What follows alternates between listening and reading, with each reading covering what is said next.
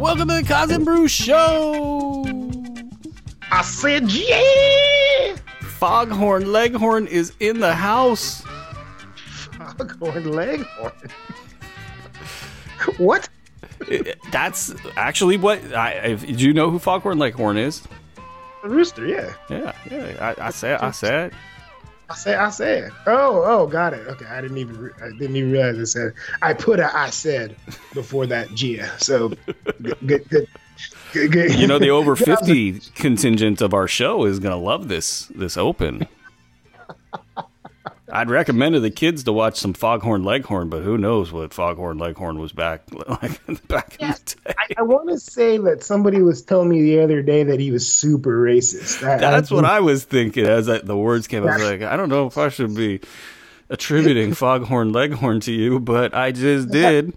I know. One of my favorite shirts has him on it. It's Foghorn Leghorn, and it says Wingman, on it. And it's one of my favorite shirts. And this guy told me that, he was it's a super racist cartoon. So I do want to go back and watch it, and probably means I have to stop wearing. What was the look on shirt. your face like when you realize you're wearing that shirt? You're like, fuck.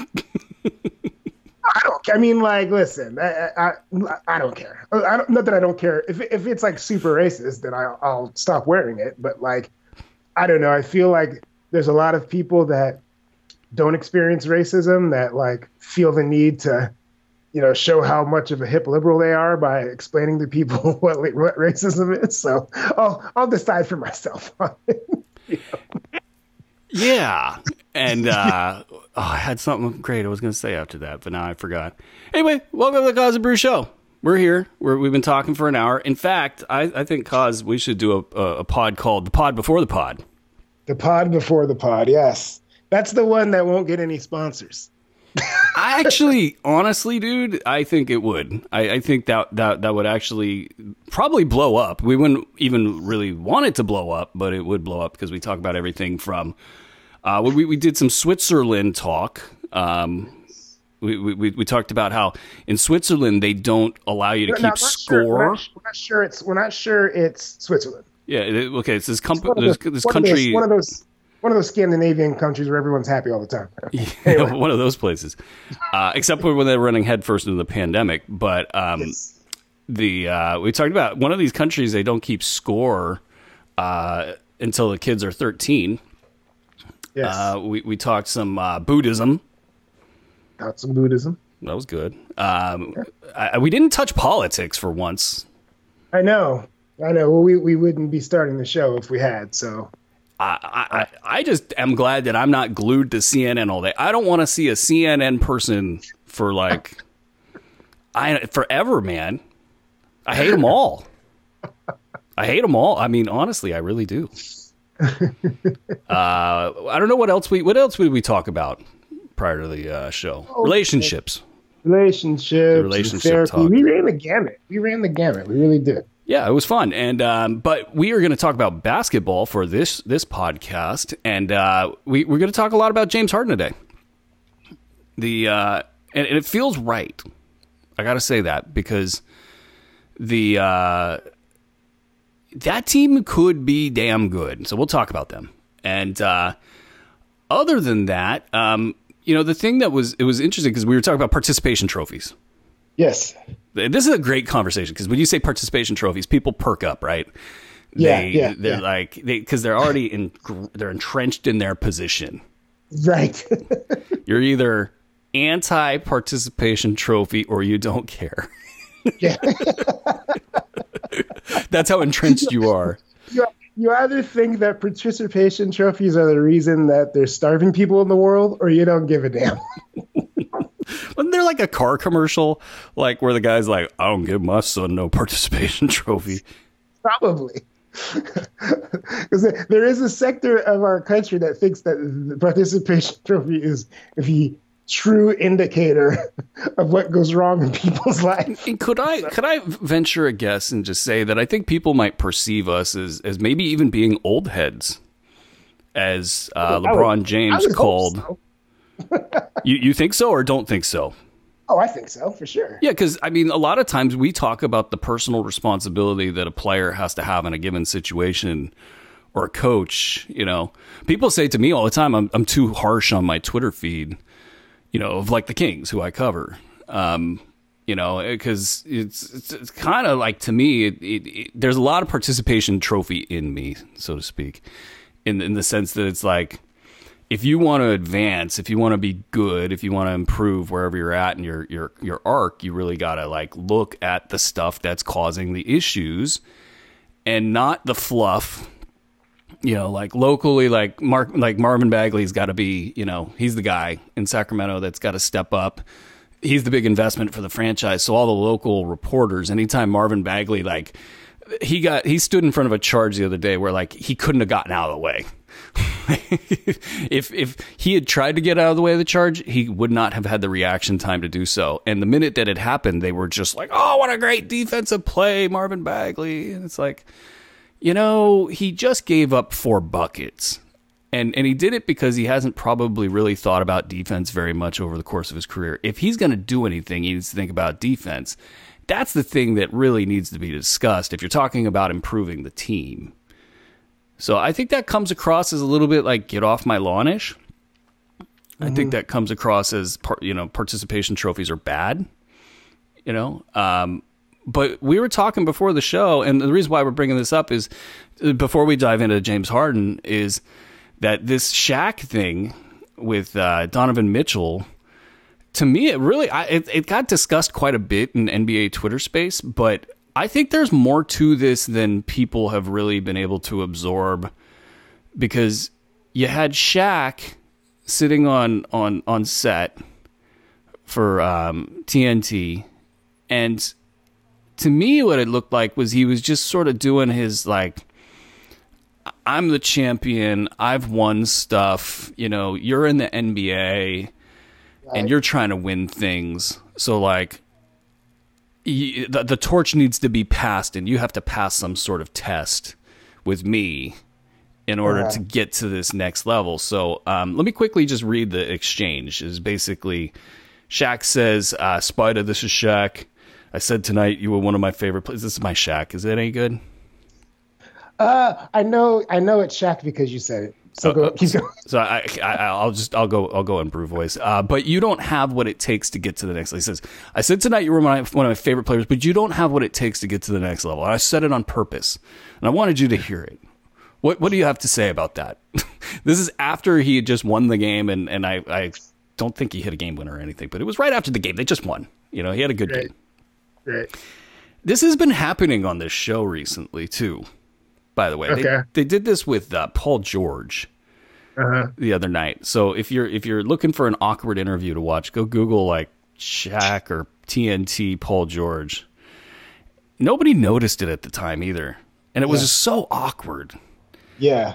So they've been doing this anyway. So Mitchell's like kind of like you're used to softball interviews after you win a game. Sure. And he's like, all right. And then there's just this like dead air. Yeah. He's like, the transcript says, he says, that's it. Oh yeah, no, he says like, no, that's it sort of like definitively. He doesn't say, he just says like, he says, and he's like, that's it. Like, that's my answer. Like it wasn't like, that's it. What's the next question? It was like, that's it. Like, and then he continues and he's like, I mean, do you have it right there? What he says? Yeah. He says, that's it. So it's sort of like, yeah, that's it, man. Yeah. All right. Like, it's cool. You said that. I don't care. Yeah. Right. And he stood in his own shoes, which was really nice to see. Yeah. And then Shaq says, ? That's it. And Mitchell says, yeah, that's it. And then Shaq was like appeased at that point. He was like, okay, cool. Well, he kind of was. No, he was more like, at that second, he kind of like is like almost like annoyed that Mitchell isn't more riled or isn't like defending himself more. So then they keep going. Yeah. No, I got that out of that. But it was funny because the way he looked at it is he wanted Donovan to pass some sort of a test. Yeah. So I think that's kind of why he says, okay, cool, I wanted you to hear it. Like almost, and almost there was like taking a shot at the media. Like, instead of me writing about you and not confronting you face to face, I'm going to tell you what I think. Right.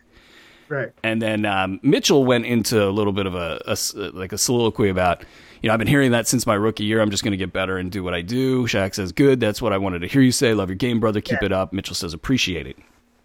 Yeah. This got discussed around the internet a lot. Like, people were down on Shaq. Like, why are you teeing off on Donovan Mitchell like that? And it kind of, what it reminded me of was the participation trophy conversation. Is like, Mitchell hasn't earned it in Shaq's eyes.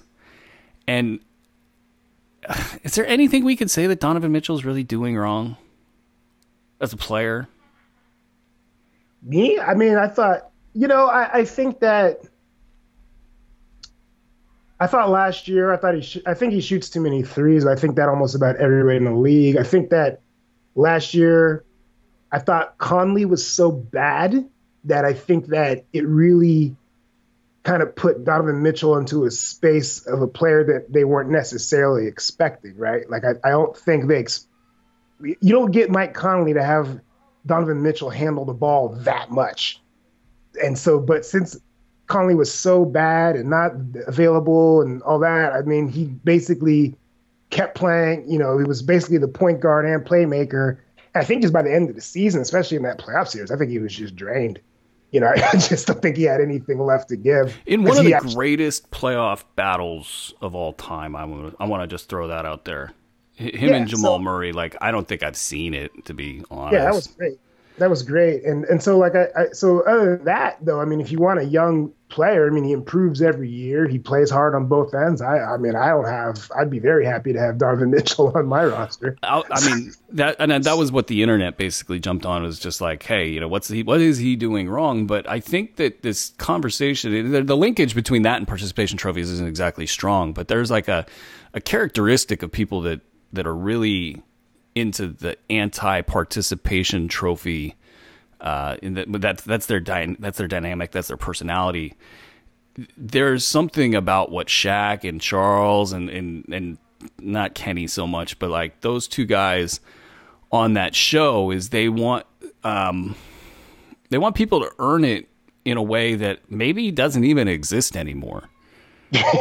Right. Like, I mean, I think it feels like with Charles, especially because he didn't win anything, it's like, he got slapped around by all of his mentors in the locker room a whole lot. Yeah.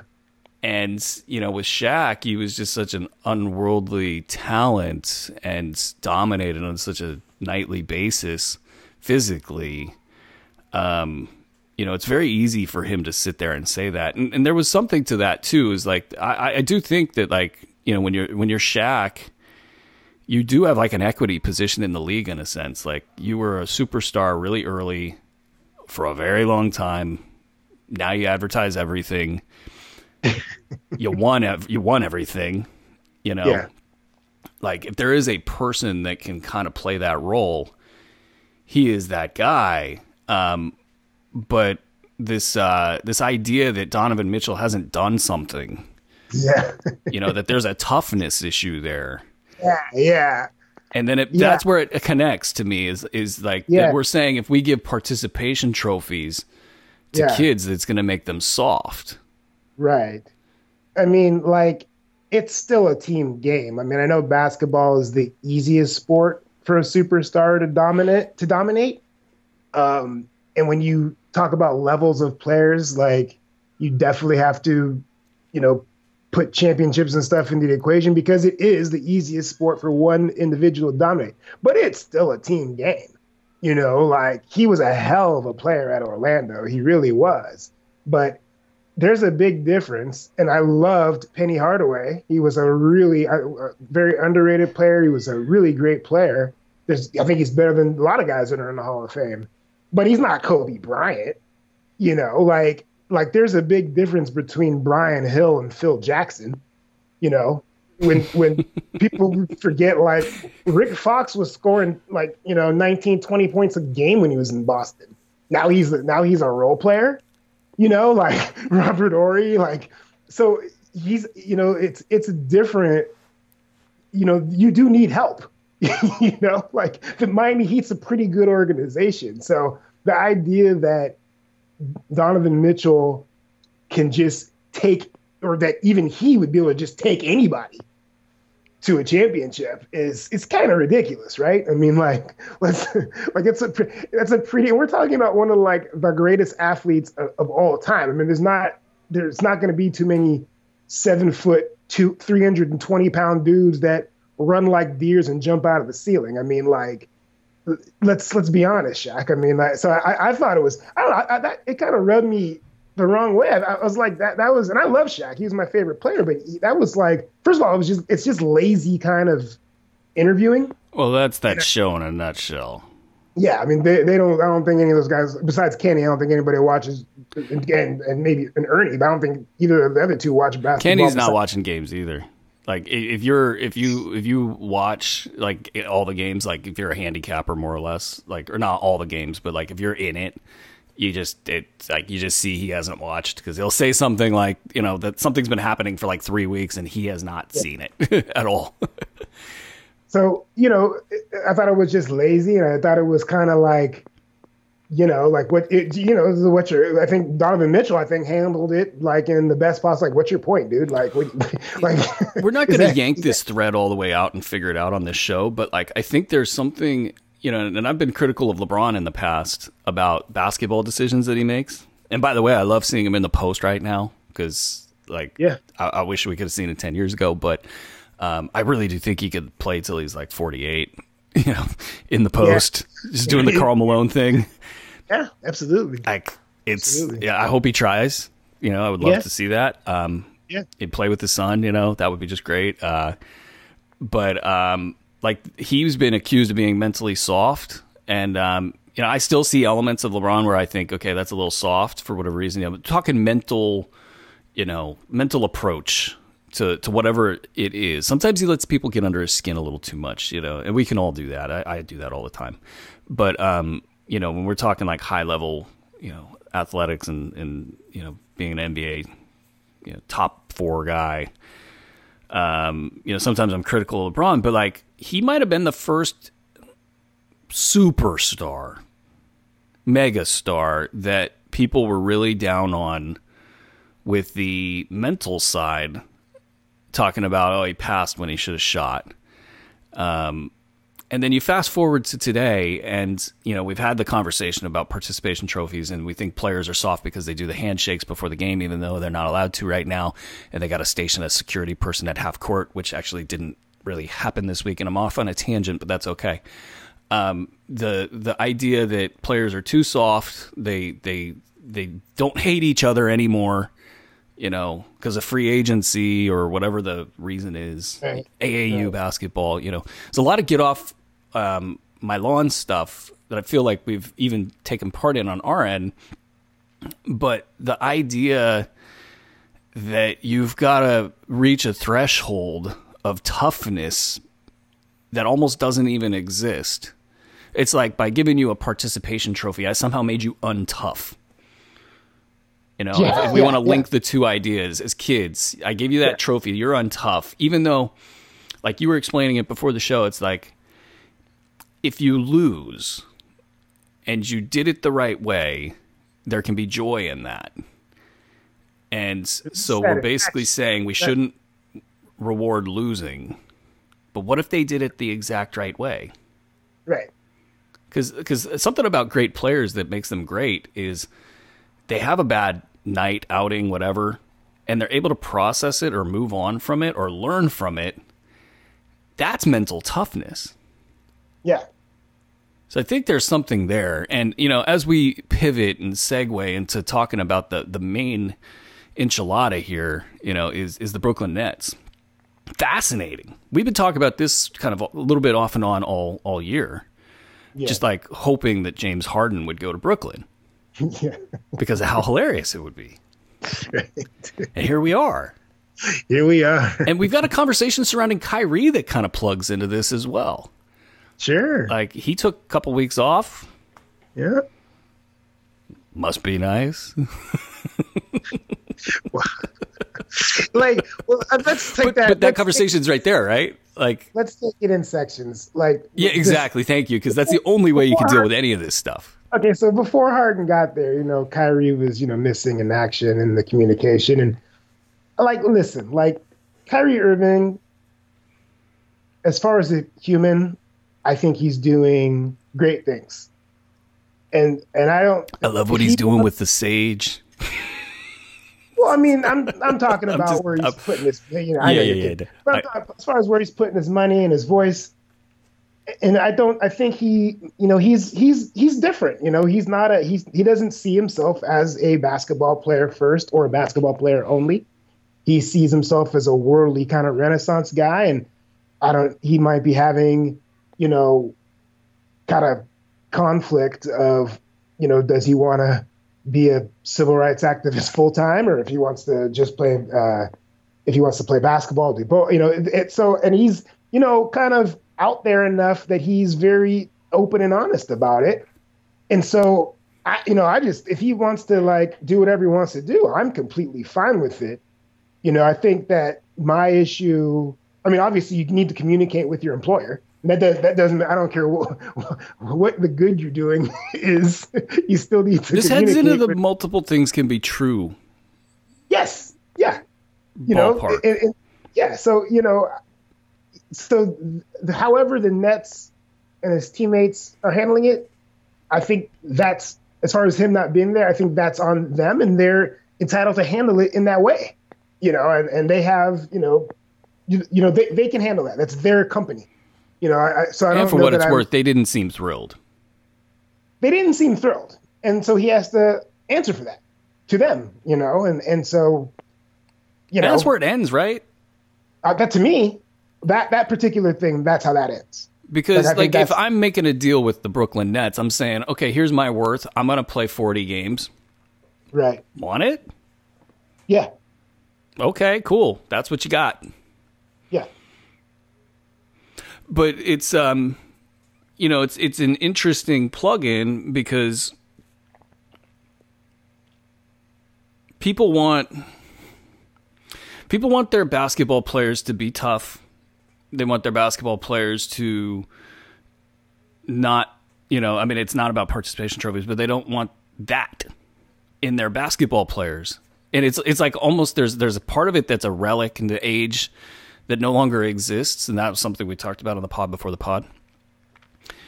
But then some of it is still true. Like, how do you lead if you're Kyrie Irving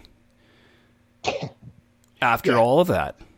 Well, I think as far as him as a basketball leader, I'm pretty sure that ship has sailed, right? Like, I think we have enough evidence now. But here's the beautiful part about that. He doesn't see it that way. No, that's true. That is true. That's very true. And that's something that, That's a huge issue for this team right now. It's a really big issue, and I don't know. I mean, we've talked about it. I think I flat out said like last year that I would never have Kyrie Irving on my roster, because of that issue of his leadership, and that his even at his best, it doesn't directly his contributions doesn't directly translate into winning. He doesn't make as many players better. No, I mean he went to Boston and he was hurt for the playoffs, and Boston did well in the playoffs, and then when he was removed, they still did well in the playoffs. I would love to get Jaylen Brown's take on Kyrie Irving. Well, it would be very thoughtful, and it would be very honest and right on. But I mean, like the Cleveland Cavaliers went to the NBA Finals without him the next year. That tells you right there. I don't understand. I think I'm more shocked at how much the media, after the first two games of Harden and Durant, were just kind of crowning the Nets as the obvious champions of the league. And I was like, what are you talking about, dude? They got like 5 players on their team, right?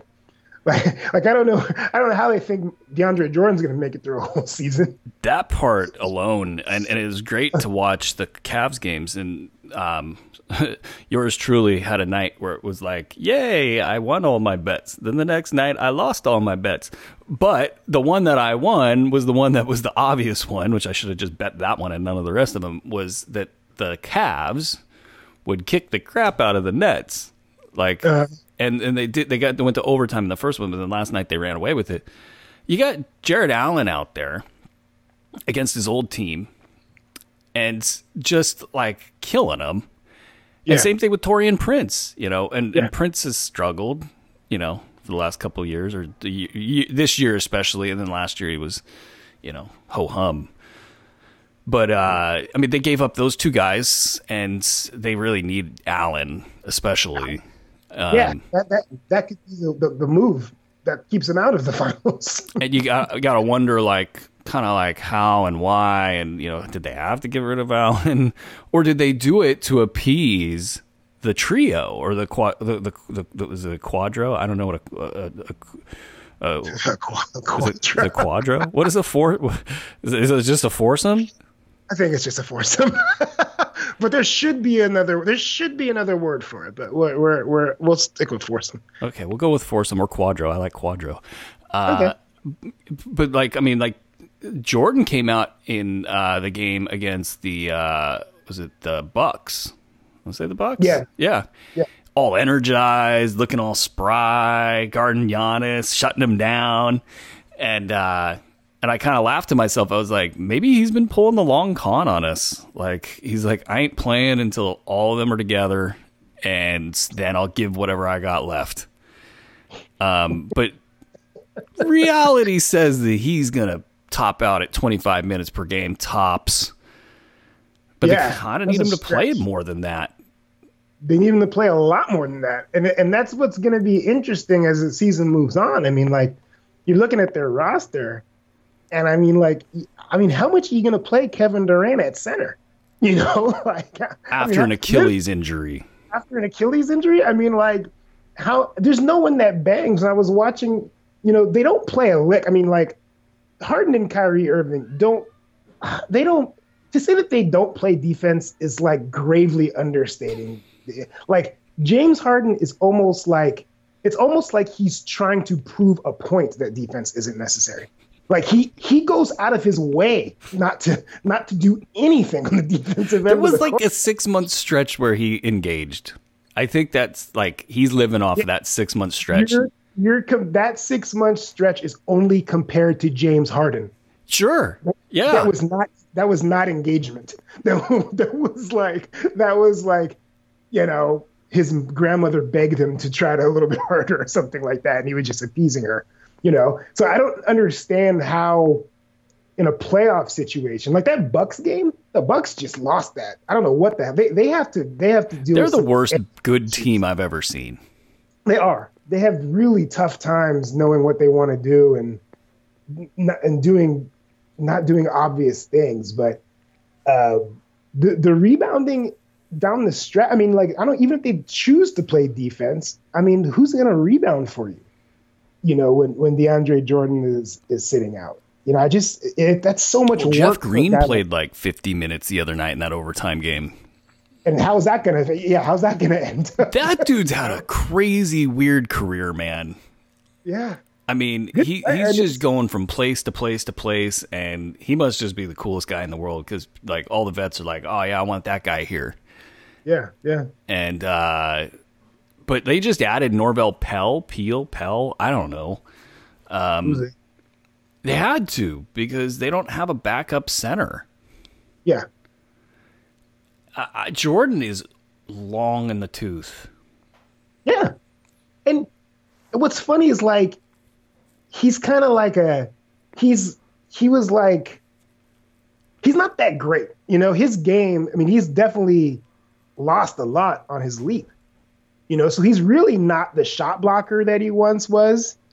And I would worry if I was them because I'm watching Joel Embiid play it, and somehow Doc Rivers has got him to stay pretty close to the basket a lot more. He looks great this year.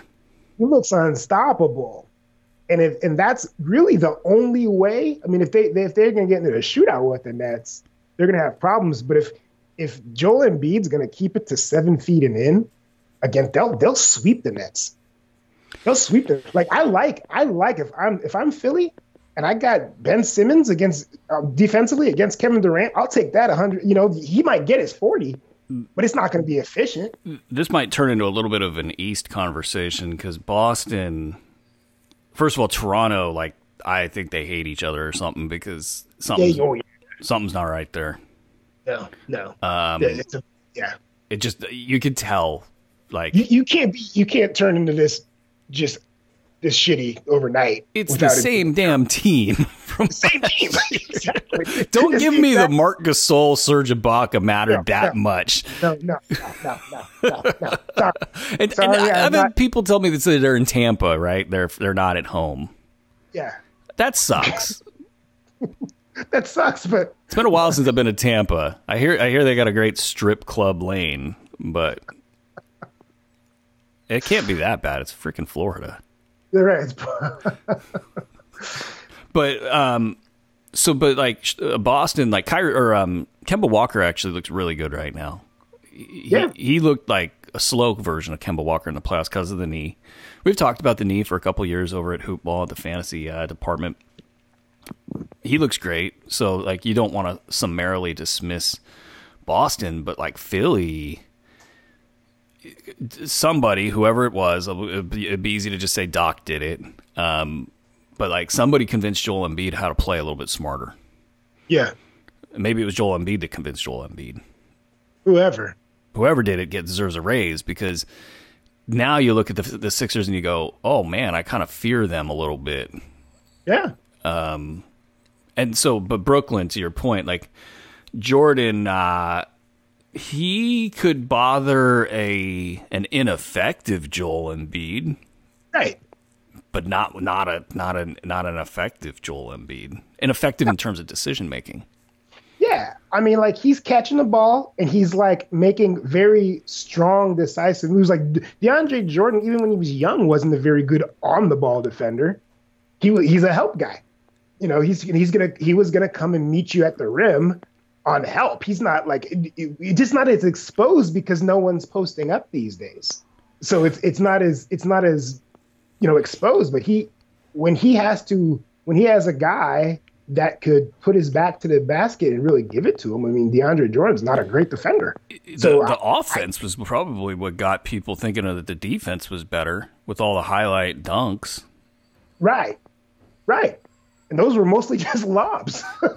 So poor Brandon Knight. I still to this day think that's like maybe it's like a top 3 dunk of all time. When DeAndre Jordan caught the lob, Brandon Knight was correctly defending and then dunked on him and then made that face afterwards. Yeah. That's an iconic moment. Let's talk about James Harden a little bit, since that's actually how we led the show. Because it's funny to think that, like, when I'm cycling through this team, I didn't even read this last night, it's like Kevin Durant is now dad. Like, he's team dad. Yeah. Because he's won a couple chips, and he's, like, he's had the target on his back, forever. And lo and behold, he probably learned a thing or two from Draymond. I would hope so. And if we want to go on a tangent, it's really fun to watch Draymond Green yell at James. Wiseman? Yeah. Oh, it's great. It's great because there's like an element. I'm watching Wiseman like, hey, shut up, Dre. Can you actually do stuff anymore? Like, are you still good? That's like I can see a little bit of that in his eye, but at the same time, he's like, this is Draymond Green. I gotta listen. And if he, because I think that a lot of the highlights aren't like, it reminds me a lot of like, I'm old enough to remember, Vlade Divac on the Lakers when Magic was still playing, and he was just in his ass all the time, and it just like, it was like relentless. It was abusive in a way. And I always think, I look at Vlade and I look at that guy can do everything on a basketball court. And I'll go to my grave saying that he would have been a Hall of Famer if Magic, didn't contract HIV and retire, because some guys need it. I don't think Wiseman is in that situation. I think Wiseman works pretty hard and is a strong-minded kid and is wouldn't flounder as much. But like, I love it. He's getting a master's class on mentality and defense, and they look like he got thrown out of the game the other night and the games before he got there. I mean, this team they can't. It's like they never know. They don't know how to pass the ball when Draymond Green's not in there. Yeah, they're a defensive basketball team right now, which is just kind of interesting in the betting world because when he's on the court. Yeah, when he's on the court, exactly. Yeah, they have to because they don't have enough juice one way or another. But what's interesting, everything kind of backs back into the Shaq stuff. Is like, so Magic Johnson is in Vlade's ear, just like giving it to him, and it's like Shaq was doing that with Donovan Mitchell. Like, I'm gonna tell you some things, and he did it so kind of inartfully and lazily, in terms of the analysis side. But he felt the need to give it to him a little bit. And so there's this weird sort of balance going on, I think, in today's NBA where old school methods are still necessary, but you still have to be able to connect with a Kyrie Irving, or you have to be able to connect with a James Harden. And previously you would have said the same thing. You got to connect with a Kevin Durant to get him to play the right way, because Kevin Durant in Oklahoma City, those guys gave the franchise to Kevin Durant and Russell Westbrook. So they ended up playing their friend Perk, 20 minutes a game, and letting Russell Westbrook be Russell Westbrook, and letting KD catch the ball 30 feet from the hoop and not be able to get a dribble down.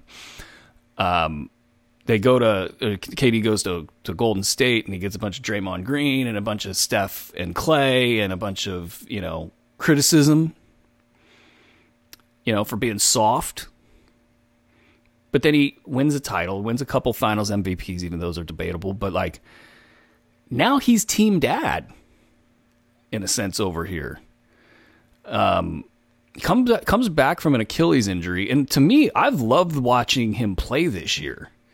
Mm-hmm. Like when he was in preseason action, he was grabbing the ball and just like throwing a shoulder into guys and really playing kind of almost like reckless abandon on offense. And you'd think, okay, hey, dude, you just came off a big injury. You might want to lay off. It's preseason. And he's like, no, I'm going to give it to him. And so that part, that part is a pro for Brooklyn right now. But James Harden, he hasn't been through that. All he's done is choke. And there's I feel completely comfortable saying that, by the way. All he's done is choke. Oh, it's not even a question, dude. He just got outplayed by Dort. Who the hell is Dort? He got outplayed in that series. I love Dort. I love Dort so much, but I love that his name is Dort because, like, you can really punctuate it at the end. Oh, yeah. There's nothing. Yeah, that whole. He got outplayed by Dort. It doesn't sound as good as saying he got outplayed by Johnson, right? It's Dort. He got outplayed by Dort, for crying out loud, But, the thing is, like, you got to want to take. I don't think, like, Kevin, it was easier for Kevin Durant to get beat up in Golden State because of the way it happened, and he got, forced into a system. They are an offensive system, and that's not something that anyone's ever told him how to do. Now, fortunately for him, he is so skilled. It was a very easy transition for him, but like, you have to want to take the beating, and I have not seen that James Harden at all, wants that. And and I'm talking about, mentally, and these are not from what I see, this is from what he says. I mean, when Giannis won that first MVP, and James Harden was on that radio show, that's all he talked about was how he can't believe that Giannis won the MVP and, he's just big and this and that. It's like, dude, you just lost to the Golden State Warriors without Kevin Durant when you've been talking for a year about how you would have won if Chris Paul hadn't got hurt. And you think, and the biggest takeaway you have from the year is that you're better than Giannis? Like, that's not a guy that's interested in doing the dirty work to make a team better. There's been things that he's said in the last 3-4 weeks He seems really young, man. For a 31-year-old, yeah. Yeah, I'm being dead serious. He just sounds really young, like kind of like, what do you mean it's my responsibility? You know, you deal with a young person, you know, they just do something totally irresponsible, and you're like, what? That's how he seems. Yeah. And so I don't know, but here, you sound like you're going to say something. I got stuff. I just don't know where you go, because I don't know where you go from here. Like, I don't know what are Steve Nash and D'Antoni, first year coach Steve Nash. Yeah, I mean, what do you do? I mean, because like Steve Nash wasn't good at defense, but he played defense. There's a difference between, you know, not being good at it and just being not even gonna try, you know. And you could see him in the post game press interviews. He's already struggling with how to express, you know, things in that way. You know, in the media, you could see, like, when like you give up that many points to Cleveland, like, I don't care. There's nothing you don't have to look at any offensive films at all. You know, what did you do on defense? You know? And so he's trying to, we got to come together, and, you know, there's certain things we got to focus on. Dude, you got some awful defenders out there. And that's not going to change. There's no loose, like, James Harden ain't diving for any loose balls. Like, who's going to do the dirty work on this team? Jeff Green, I guess. Green, but he ain't diving on the floor for loose balls. Yeah, but he's too old. You know, they got, I mean, Jared Allen just dragging him up and down the court. You know, just like, you know, that, I feel like for me to feel good about myself on a basketball court, I have to play with some 70-year-olds. And that's what he looked like when he was playing in Nets. Just sprinting up and down. These old fools can't hang with me, and they don't even want to try. You know, and I just don't see a path to a championship with this squad. Well, I mean, it's fascinating because, like, they're going to get that respect all the way to the end. Yeah. Until the final loss. But, yeah. I mean, there is a theoretic framework within this. Like, if you were to take those three dudes, and let's say you keep DeAndre Jordan for 20 minutes, and you're already all in on this, by the way. Yeah. Yeah. You go find some 3-and-D players, you know, or just strict defensive guys. You know, you got a good piece in Joe Harris. Yeah. You know, even like Timothy Luwawu is like, you know, at least can maybe get some playoff minutes and not destroy you. Yeah. But if you fit it right and they play defense, but that and seems like a non-starter. And that's where it all ends. But I just also wonder, like, Kyrie's absence, like, do you think to me, if I'm Kyrie and I paired up with KD, and then you tell me you're going to bring in James Harden. Yeah. If I'm Kyrie, I might be pissed about that. The timing of all this was just sitting out there. Yeah. I don't think he's happy about it. I think he's going to try to make the best of it. And I think, you know, he's getting all the shots that he wants, but, you know, you don't bring in James Harden if you think that you've got a championship squad. Like, that's a little, because you clearly think, and people can say it was because of the absence, you know, like we don't know if he's going to be there, but, like, you're talking about moving out some key pieces of yours. And I just feel like if you knew that this guy was a go, there's no way, if you thought that you guys were good enough, that you would trade for James Harden. I mean, he plays such a specific style of basketball that there's no evidence he could get away from. You know, so I don't understand. You know, unless to me, the only route to a championship is trading Kyrie Irving. You know, I kind of thought that might be the next shoe to drop, to be honest, and like that would be just kind of fun for the league in general if that was what was going to happen. And I would be looking into it. Yeah. If I were them. It's fascinating. You got two of the league's highest profile players in Harden and Kyrie that both trend toward the soft sort of player that a guy like Shaq would be riding.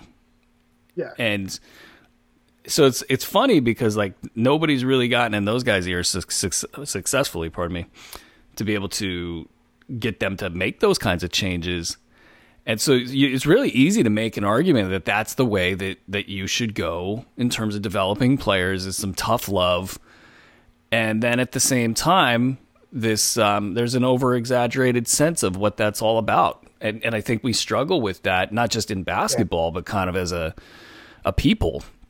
Yeah. Where we're constantly pointing the finger at others saying they're not good enough or they don't deserve this, or, that American exceptionalism, if we want to put it in an American sense, even though we have listeners around the world. I think the wrestling with that is really where the money gets made, whether we're talking about progress in the NBA or progress in the world, is figuring out how do you get that mental toughness without all the other BS. Yeah. Go ahead. Go ahead. I'm sorry. I think just from a basketball perspective, I think that, there's so much information and we have all the stats and I'm going to sound like an old person, ragging on the analytics. But at the end of the day, you win basketball games and you win championships by playing defense, by rebounding, not turning the ball over. And that is not going anywhere, no matter what the next flashy offense is, no matter who did what or whatever. Like pretty much every NBA championship from the beginning of time to now has been a top 3 defensive team. They don't turn the ball over. They finish their defensive possessions. So if you can make any player understand that that's the only way to a championship, that's all you can do. So like Harden and Kyrie, they might, and Kyrie's been in a championship team and he still doesn't seem to understand that, so, so like the only, if Harden can't be convinced of that, I don't know where you go.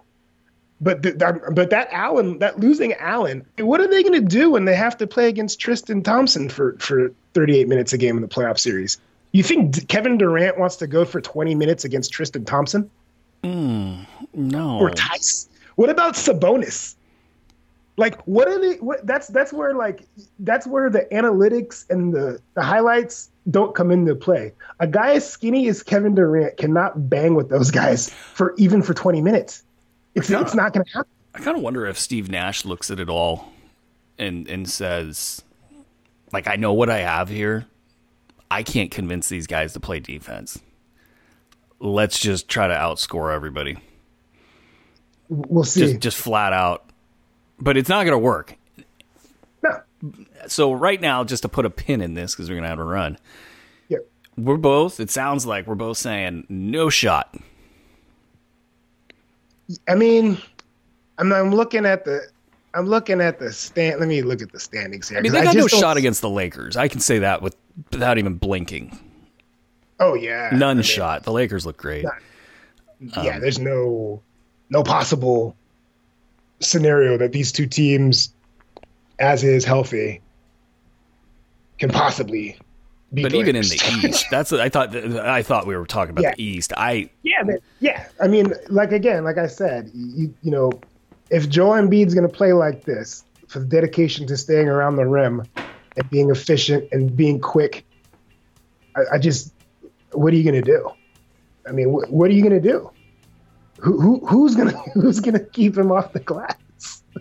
I mean, who's gonna, like? See, people forget when you have a dominant post guy like that. People forget how many fouls you get on the guards that come dig down.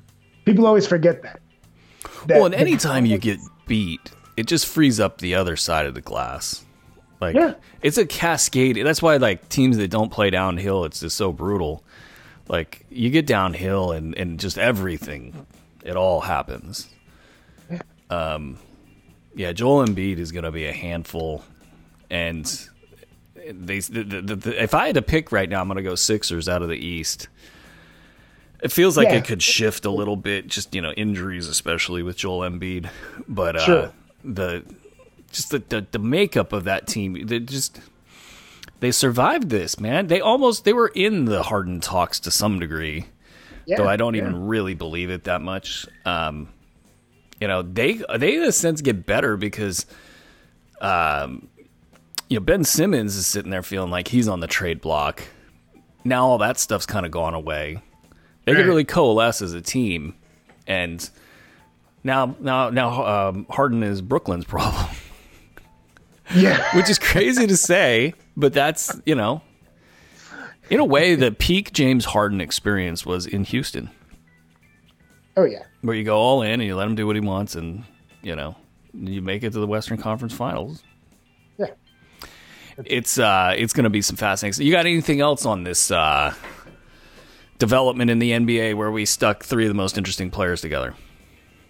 Yeah, I'm interested. I don't think anything is going to happen on this year as far as any movement, but I know Kevin Durant and Kyrie were a package deal, but if Kevin Durant's trying to make a legacy for himself, and I think this offseason will be telling. If he doesn't think that, if he sees that Kyrie is the link, because him and James Harden, just those two offensively look unstoppable, right? So yeah, you don't need any more offense after that. You don't need any more offense. So if you can pick up those workhorse dudes, if you can trade Kyrie, you get a couple 3D guys and some kind of bulldog power forward, I'd have to think if Kevin Durant is serious about winning championships, he'd be okay with that trade. In a way, it was like Kyrie read the writing on the wall. Once the James Harden stuff got untenable in Houston, it was like now the rumors kick in, and then the rumors basically like really kick in, and then he's like, I'm pissed because I know I'm the odd man out. Those two have played in OKC. I haven't heard a thing about their relationship that's been negative. Right. Kyrie and KD, on the other hand, had to like go on a podcast and really like ham it up. Yeah. Maybe that could have been an overreaction of sorts. Yeah. I think you got to trade him. I think you trade him to a really stupid team. Yeah. It gives you a lot. Because and that's their only asset for the next 20 years, it feels like. Yeah. It better be the right move. Because, you got to. It could be a tough couple months in Brooklyn. Like, 2 months of soul searching because it's not working, and then trade rumors on top of it. Yeah, but I don't think they can pull that trigger this year. I think they have to let it play out. And they can. There's every shot that it's not going to be unfathomable that they make it through the season, and they just go on a scoring rampage and get to the finals. It's not like it can't happen, but that's not how playoff basketball usually works. You're looking at, what are they, you take out him, you got Dwight Howard, who is not interested in doing anything but banging people right now. He's going to hurt somebody. He's going to hurt somebody. You think that Jeff Green and Kevin Durant are going to, they want to mess with that guy right now? He's not even like playing basketball. So, I just don't see it. Yeah, you box him out. They're going to be yelling at Joe Harris to get Joe Harris in the game because he's the only guy that is not afraid to put a body on somebody. I love it. There's always a yell at the other guy factor on some other teams, or on a lot of bad teams. I don't know if it'll be Joe or not. In Sacramento, it's Buddy. Like, Kings could lose by 50. Buddy has one bad play. They'll show it on the highlight reel over and over and over again. Funny stuff. So I think that's it for this show, man. I know we were going to talk about some of the other teams, pardon me, but I think we run out of time. And we are kind of doing this weekly now, so we can pick up on the other side. Did you have anything else you wanted to add while I clear my throat? Clear my throat. That's going to do it for this show. We are seemingly back on every week, so that feels good. You can follow us online at twitter.com/KOZANDBRU show. I think we're about 999 days without a tweet. That's true. It's pretty damn good. And on Facebook, facebook.com/KOZANDBRU show. Guys, you got anything for Facebook this week? Ooh, no, but I'll find something. Yes, we definitely rest in peace to the great Hank Aaron. Phenomenal human being, great athlete, great person.